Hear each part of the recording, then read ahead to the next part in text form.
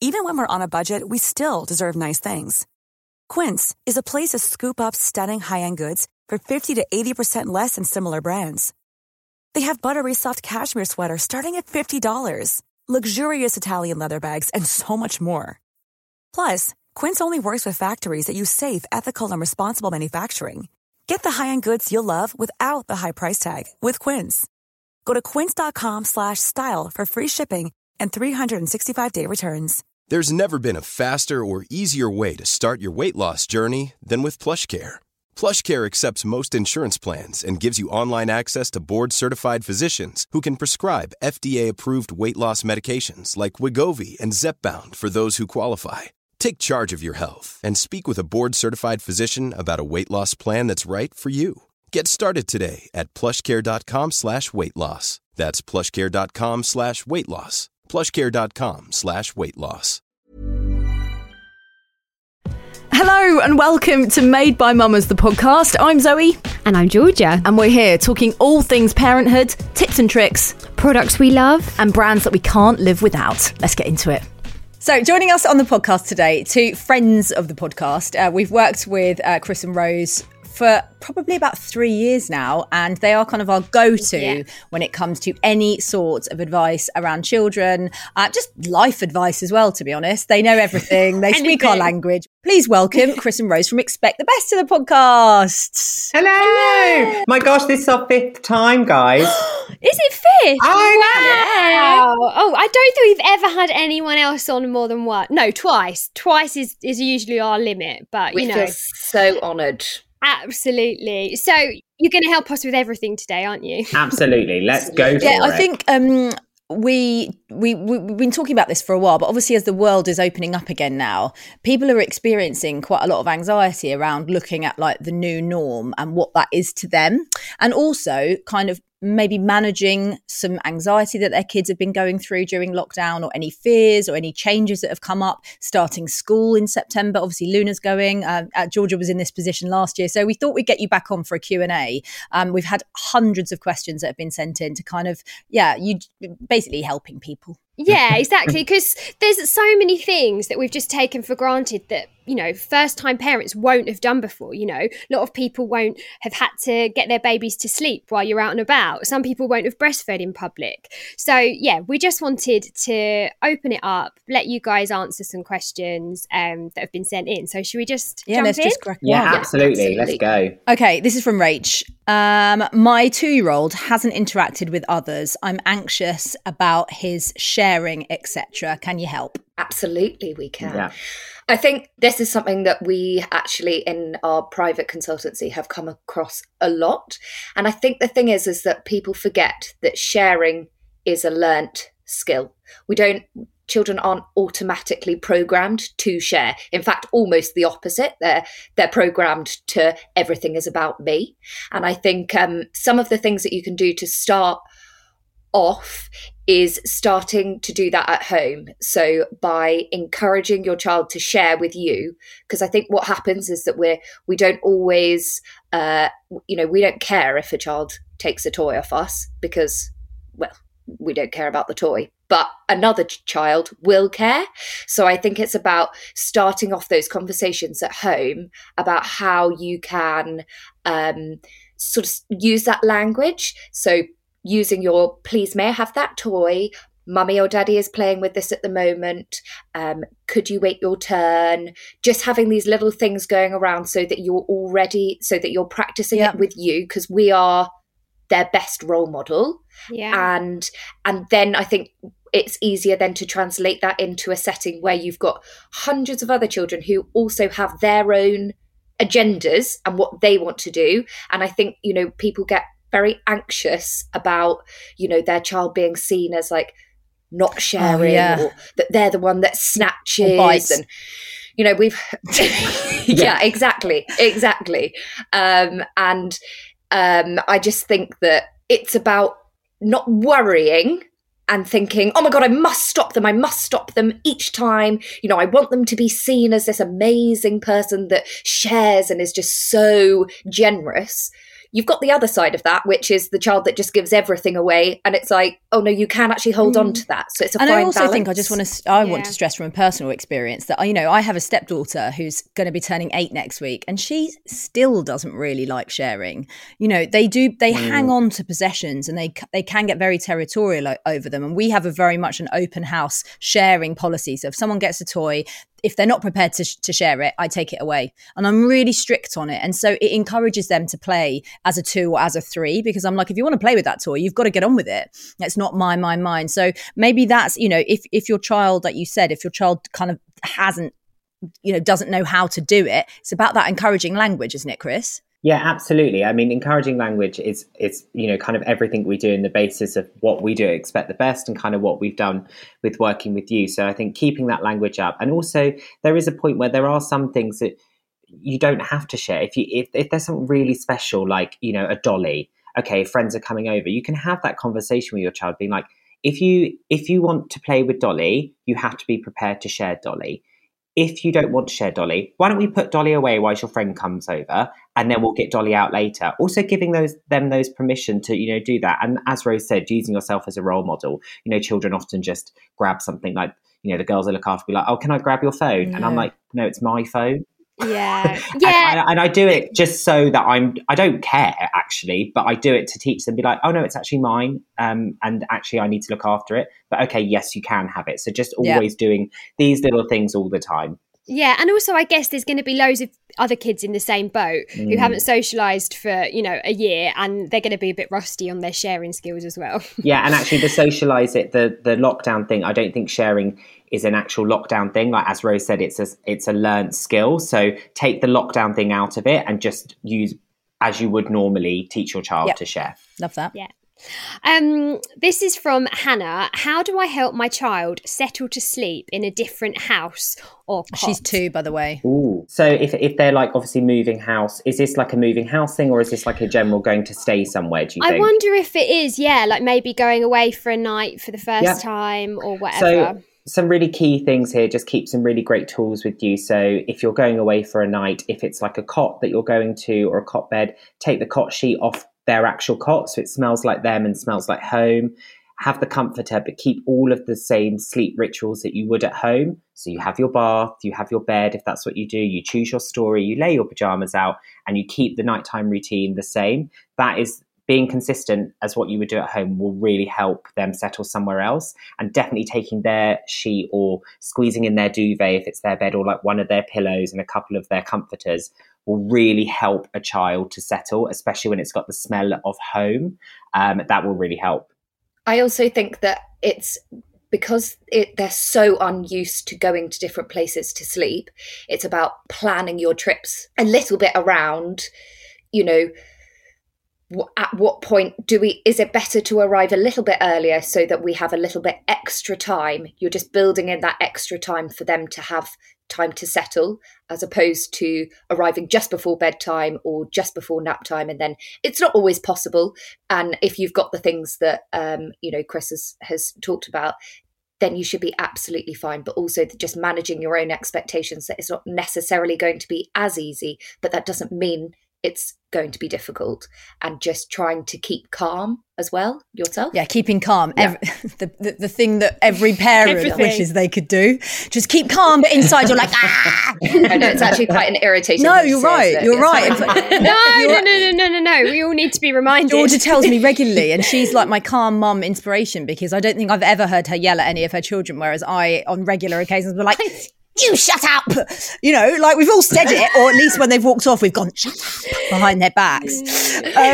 Now this is, I was quite sort of, in a way, I was sort of quite taken aback by this message, because how to deal with a violent toddler who refuses to listen to any discipline. And when I say taken aback, it's because that level of like, if someone's writing violent, that's a child that's really like hitting out and smacking out. And I've been in that situation, and it is quite overwhelming, because on what planet does that ever happen to you normally? I think it's a difficult one. Like, it's, you know, what we would say with any child that's kind of acting out or being violent. I think when it becomes to that point, you know, it's when you're shocked and you get caught off guard by your child.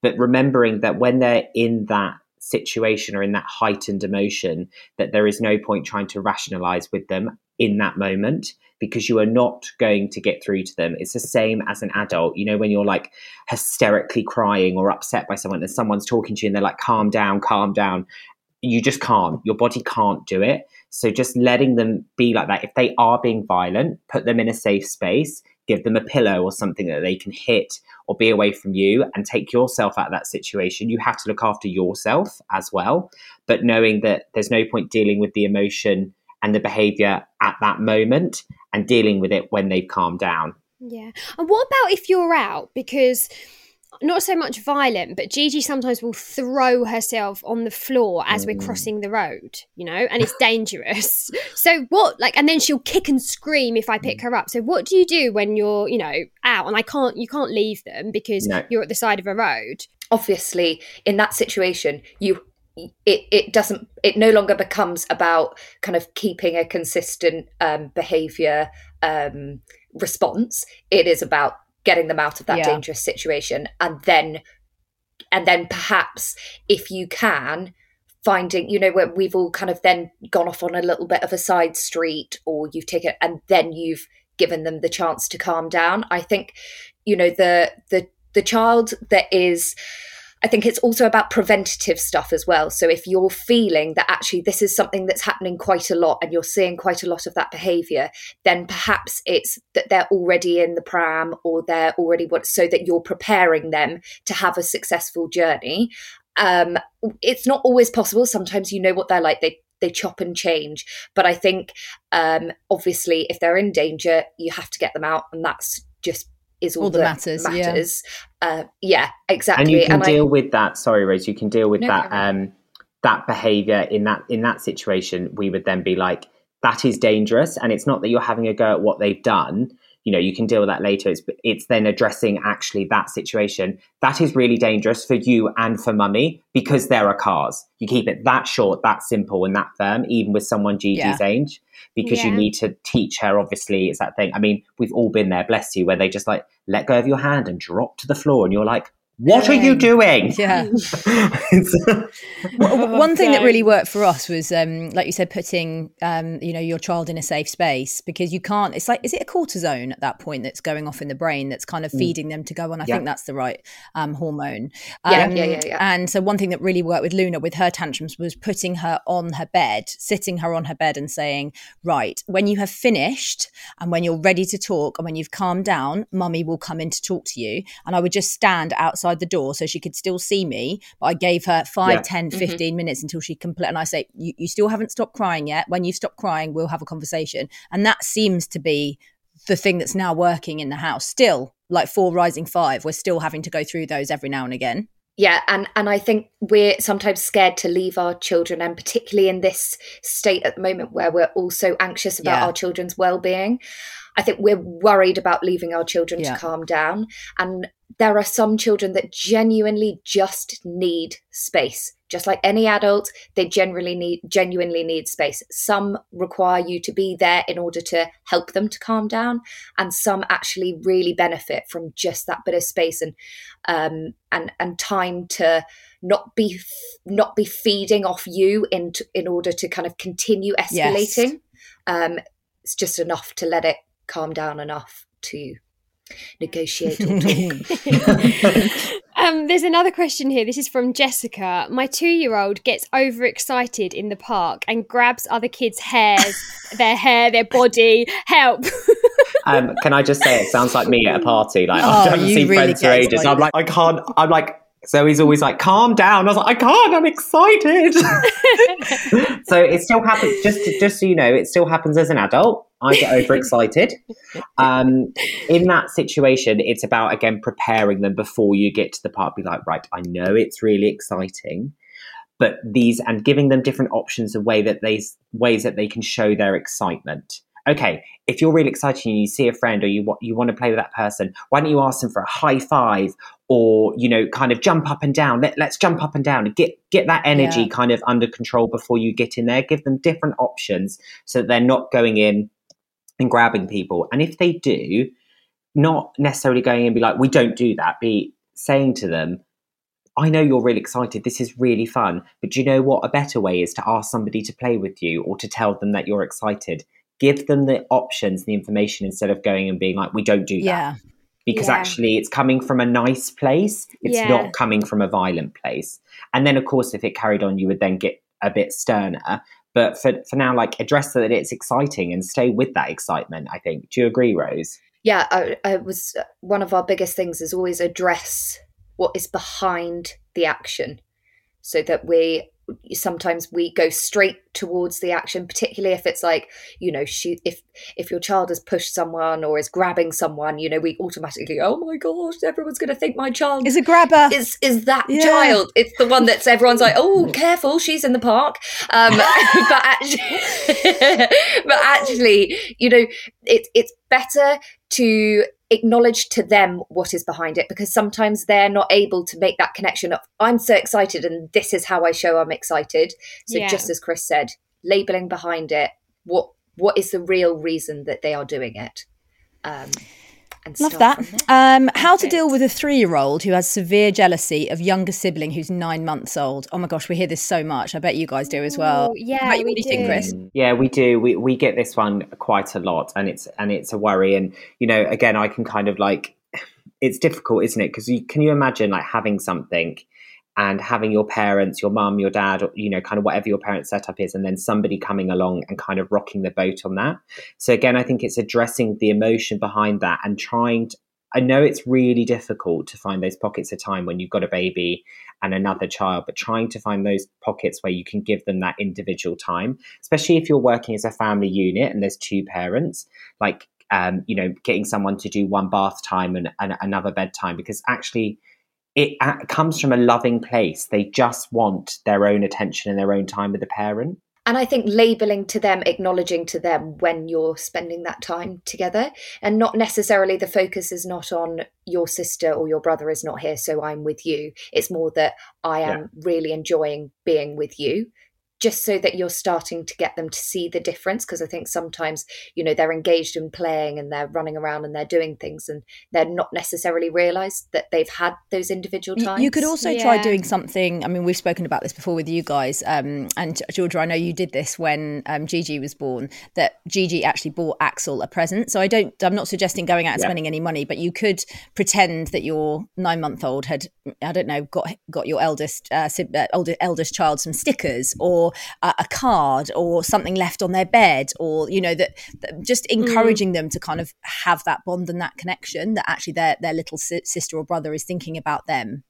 Working on that bond and like high praise when they have, you know, gosh, you're being so lovely, not necessarily putting the responsibility of the older sibling on them, because some children don't like that, but acknowledging when they're being really good and saying, you know, babies need our help to be looked after, kind of addressing that, like, not directly to the child, you know, how we all talk to the room, like basically we talk to the walls, being like the air, and saying those things, being like, oh, you know, it's, you know, babies need looking after, so it's my job to help look after, but I'm still here to look after you. And do you know what? You've been so patient. Your sister's got you these stickers. It's completely the right thing to do. We have it sometimes now with Axel, where he's at school and then 3 days a week Gigi's at home with me. Yeah. And we've got a few school mums are the same. Like, we'll do something with the younger kids during the day and we're like, oh, we better not tell the older kids this is what we've been doing.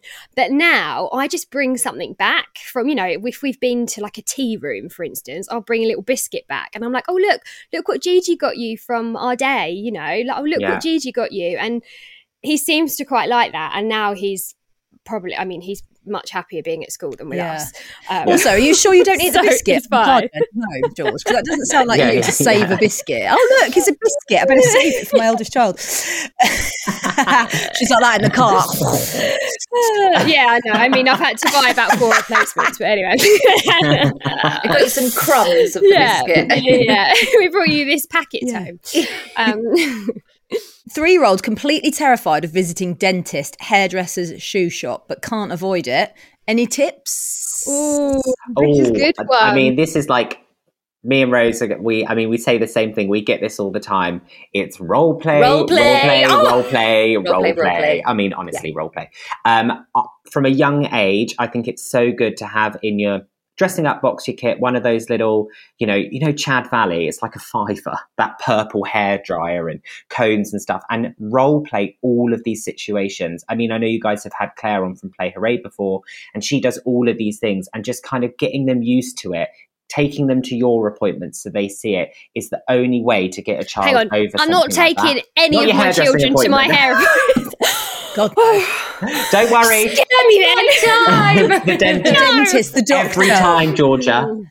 Yeah, but like, if you role play the situation at home, like, you know, just on a Sunday afternoon, you're all playing the stuff, or use their teddies, their dolls, those sorts of things. It really helps. You know, we talked about it, a similar one with potty training, I think so, you know, where we get, you know, the potty and the knickers, and they can dress their teddy and those sorts of things. All of these things will help get your child over that fear. And also just thinking about, is it the fact that they don't like being in that space because it's new, and is that what the problem is? Or is it that they actually find the input, the sensory input of somebody doing their hair, particularly when they haven't had their hair done for so long, and perhaps you've been doing it at home, or, you know, or they haven't had anything done at all.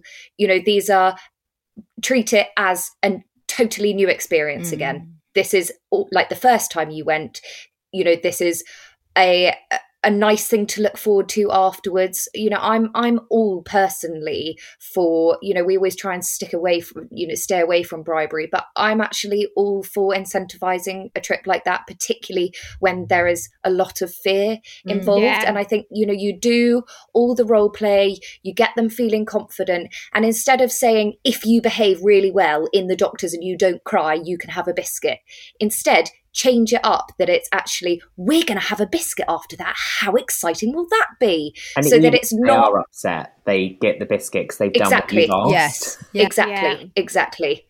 Yeah. And that it's something that you can then keep them motivated and excited about, so that the focus doesn't become on, we're in the doctors, we're going to be seen by someone, we're in the dentist, I've got to, you know, it's quite scary, I've got to sit on that chair all by myself or on top of mouth. I would have some stranger. I mean, how many points do we actually ask a child to like lie back and open their mouth before? I mean, that, you know, they just don't have that experience. So if you can, you know, sometimes, like, I pretended that we were at the dentist when I was brushing the youngest's teeth, because he hated going to the dentist, and it was you know, we walked in mouth shut, I'm not going. And then I said to him that we were going for a cake, and he got down from the dentist chair and he went, "Can I have my cake now?" I was like, oh. I said, but just as I'd answer the question, does he eat that much sugar? No, no sugar. I've never taken my children Oh my to God, the Georgia, dentist. you and me are the same person. I was literally about to say, should I have taken my children to the dentist already? Because I haven't. I know it's a yes, because I remember Googling it. And if only they used to say to get them used to it. That's why you take them that's from what a they young age. say. There's no point. They're not actually looking for anything, but when they're really young, the dentists are like, just bring them along, because there's such a fear wrapped around it. And Rose is right with the hairdressing thing. Like, if a child's got a sensory thing and stuff, and it's, you know, kind of just factor that in. I mean, as you said, there's a lot of haircuts coming out of lockdown like this at the moment, where mums have just been like, and dads just all chopping away. We'll be right back after the short break.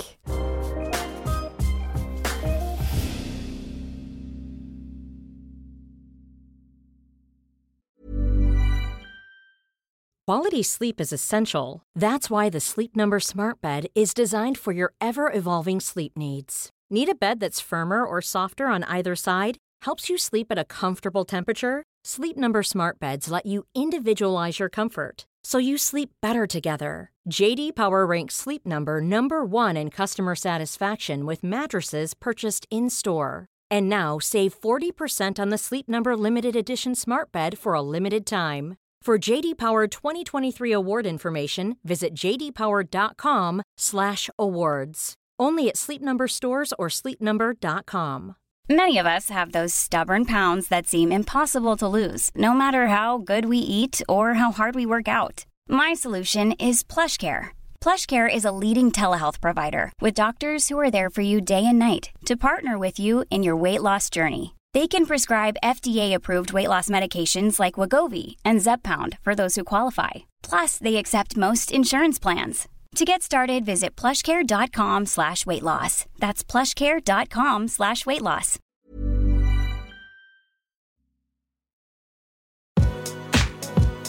So, welcome back. Back to this episode of Made by Mamas. Where were we?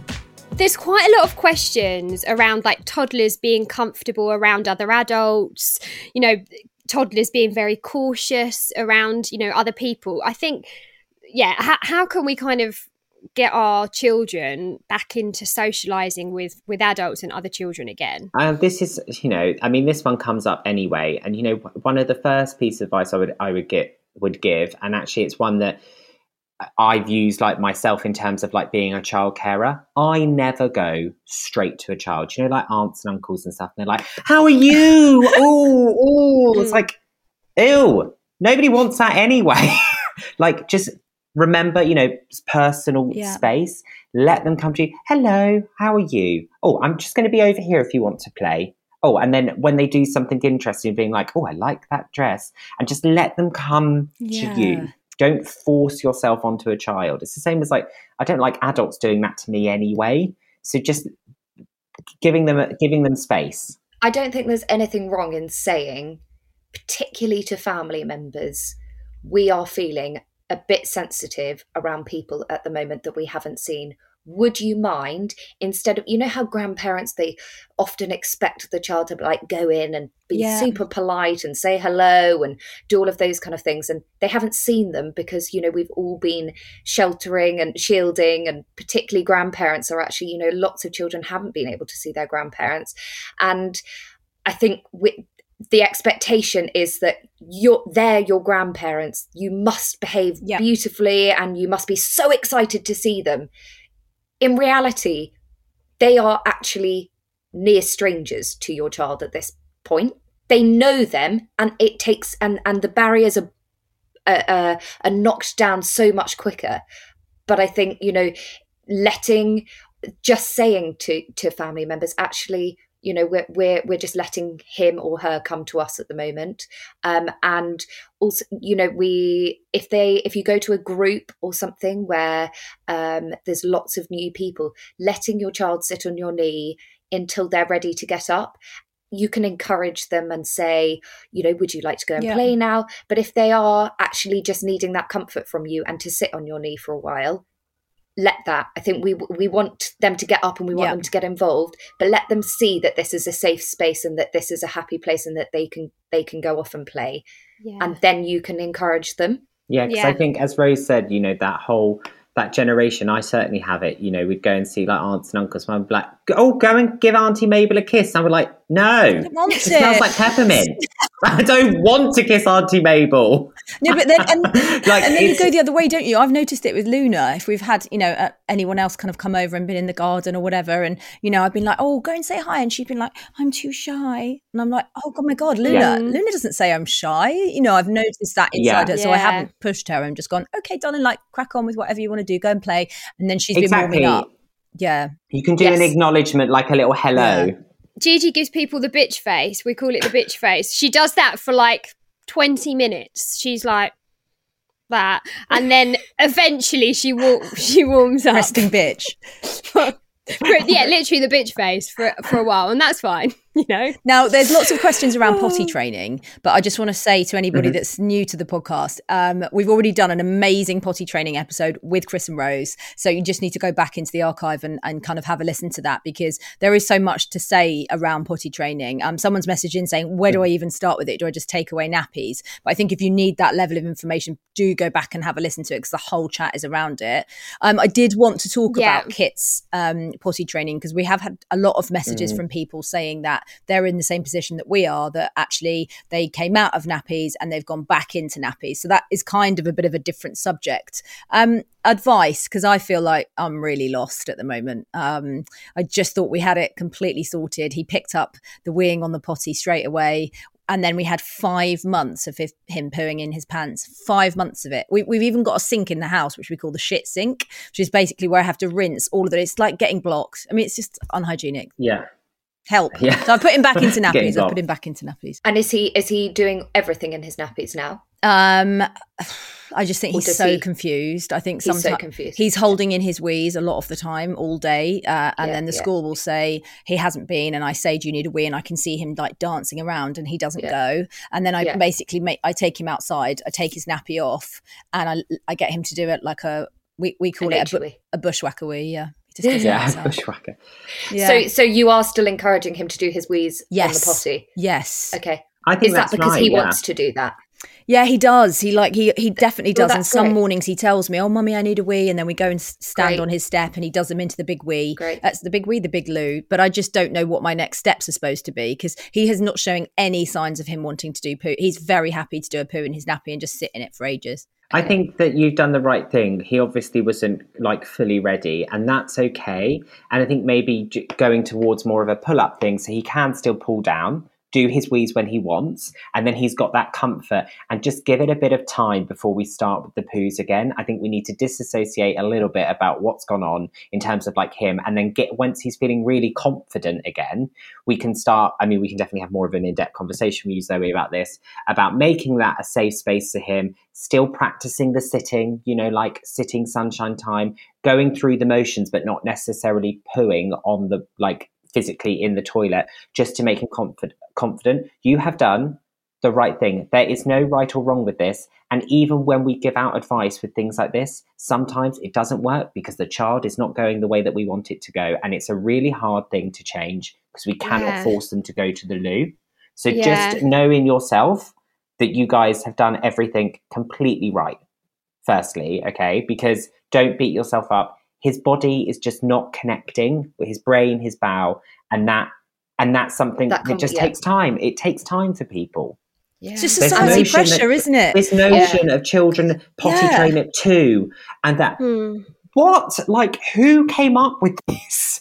Like, does it matter? Does it matter? I've got to be honest with you. Somebody, after I posted that post about it, I then got some direct messages. Did you see the ones that we received saying that it's basically I'm damaging him by training him later than 36 months, and that they've done all these studies saying that if you train a child later than 30, and I was thinking, this is so unhelpful. I'm not damaging my child. I just can't force him to do a poo on the potty if he's not ready.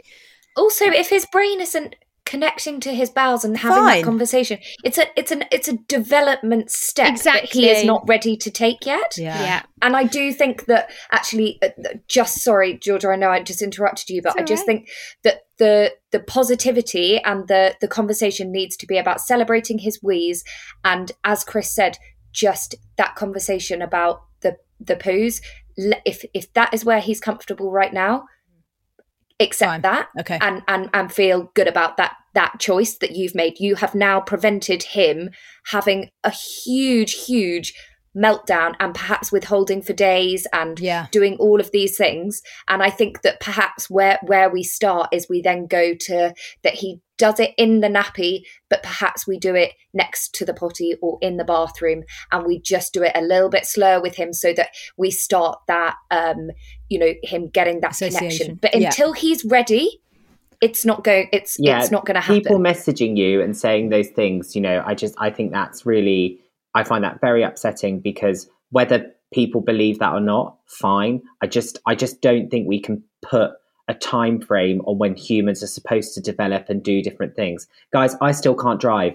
I'm trying and I can't. It's just, do you know what I mean? It's like I just this confessions of expect the best. We can't drive. We can't drive. Don't expect us to drive to you. Get the train. So just stop with that pressure. You would do. What do people expect you to do? Literally hold him down on the loo.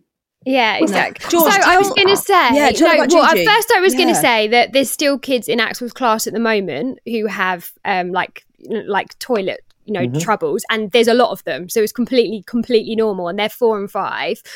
But also I wonder if we could do like a follow-up Q&A on like potty training troubles or something, because just over the last few weeks, basically we had a potty in the loft. It ended up in Axel's bedroom.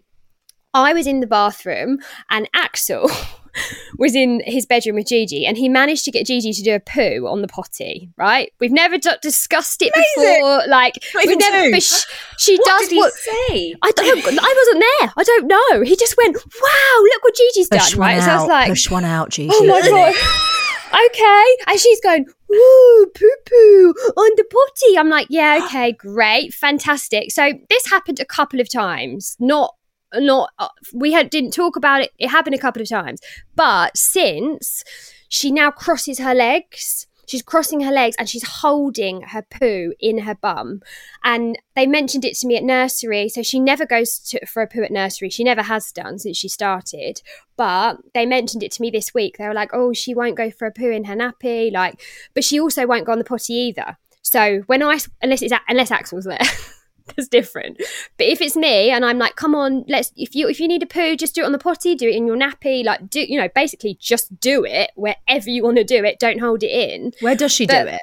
It could be in the bath, like at night, it will come out, where she's relaxed. Yeah. It could be that she ends up doing it. Like this morning, I was doing a workout and she's got like this cardboard rocket. She went in there and did it in her nappy. Yeah. Sometimes she'll do it, occasionally she'll do it on the potty. Like it's become, I don't even want to mention it. I don't even want to talk about poo now. I just, do you know what I mean? I feel like I don't know. She just obviously doesn't want to do it and she's scared of it. And I'm trying to get it to go away. But at the same time, I can't leave her crossing her legs and being red in the face. I think you're right in that, like, it's very important that however it comes out, it comes out.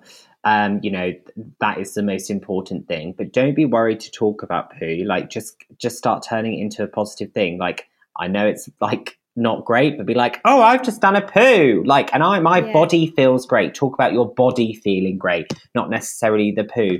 Just having those conversations about her, and we can definitely, Georgia, pick this conversation up. I think it'd be great in a couple of weeks to do a full potty training Q&A. Yes, yeah, and we definitely. can really dig into it a bit more and stuff, because there's all these things, and it's just children will get there. They just take. We've worked with families where the children are 8.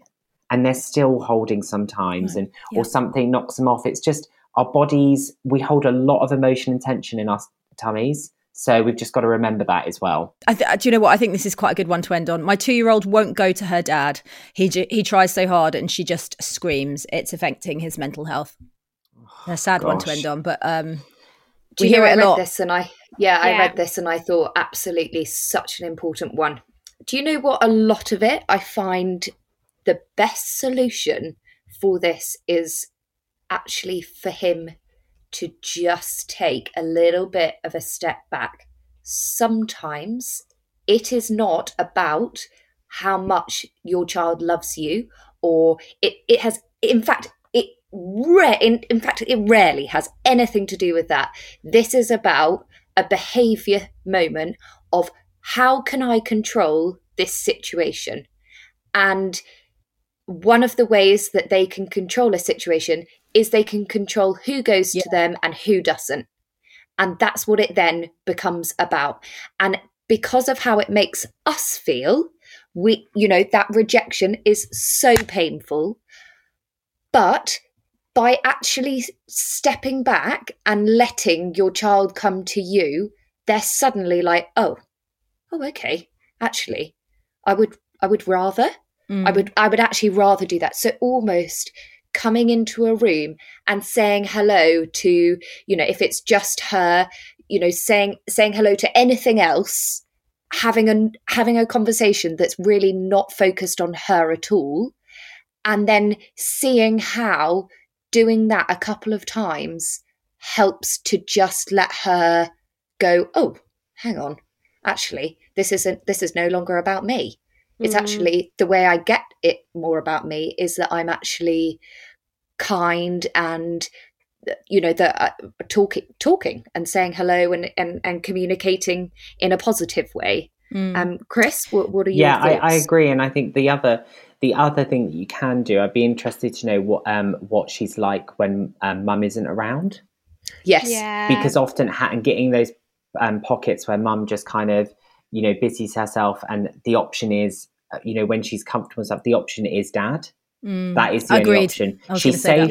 She's loved. Be like, right, Mummy's going to get her hair done, because we don't take kids to get our hair done, do we, Georgia? No. No, absolutely not. And just like disappearing and being like, Daddy's doing bedtime tonight, and just kind of going away and using a combination of what Rose said and that, because often when children have you as the only option, they are fine. They are safe. They will choose one. Oh, if they've only got one parent, then at the time, then it's like you're kind of, that's all you got. Do. That's it. Like you said, Chris, I think it's really important to maybe carve out that special time between special time. So say on a Saturday morning or whatever your setup looks like, Daddy's going to take you down to the park for an hour. It's not like you have to miss a whole morning of spending time as a 3 or a 4. But if you can just if they can just have that time together where they really bond and do something that they both love, that can encourage it a little bit more. But I do think children are prone to being, because I hear Luna say, she's like, oh, I love mummy more and Kit loves daddy more, and I'm like, no, that. Let's not say that. Yeah, I was going to say, it's so normal, and I speak with my friends about this. Like kids go through phases as well of like picking a favourite, and it's so ridiculous that they do that. But I think, is it just like a natural thing for them to do? It's almost like them sort of pitting you against each other. Yeah, well, they do. Children are really clever. They know how to behave in these situations, and you're completely right. And I think, anytime you hear like something that being said, be like, we all love each other. Yes. That would just be, and not going into being like, don't say that. It would just be like, we all love each other. Aren't we lucky that we have people to love? Yeah. And just putting it, what a great way to end, guys. Aren't we lucky to have people to love? We are. And on that note, I've got to go and have a look at Luna's school. I need to go. Guys, thank you so much for coming on. What an absolute treat. I feel like we could have talked. We've got so many more questions to get through, but let us know if you want us to talk to Chris and Rose about anything specific. And as always, we would love you to rate, review, subscribe and follow the podcast. George? Yeah, do drop us a DM with any suggestions. Also, if you're interested in the potty training episode, then have a look out for that, because we will need your questions. You can drop us a DM at Made by Mamas, or any awkward questions, direct them to @Zoe Hardman. And we'll be back on Tuesday. Send them my way. I love them. See you Tuesday.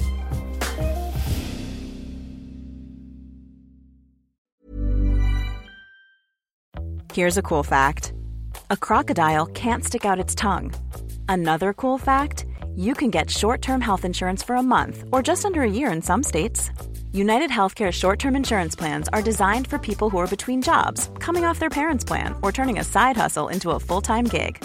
Underwritten by Golden Rule Insurance Company, they offer flexible, budget-friendly coverage with access to a nationwide network of doctors and hospitals.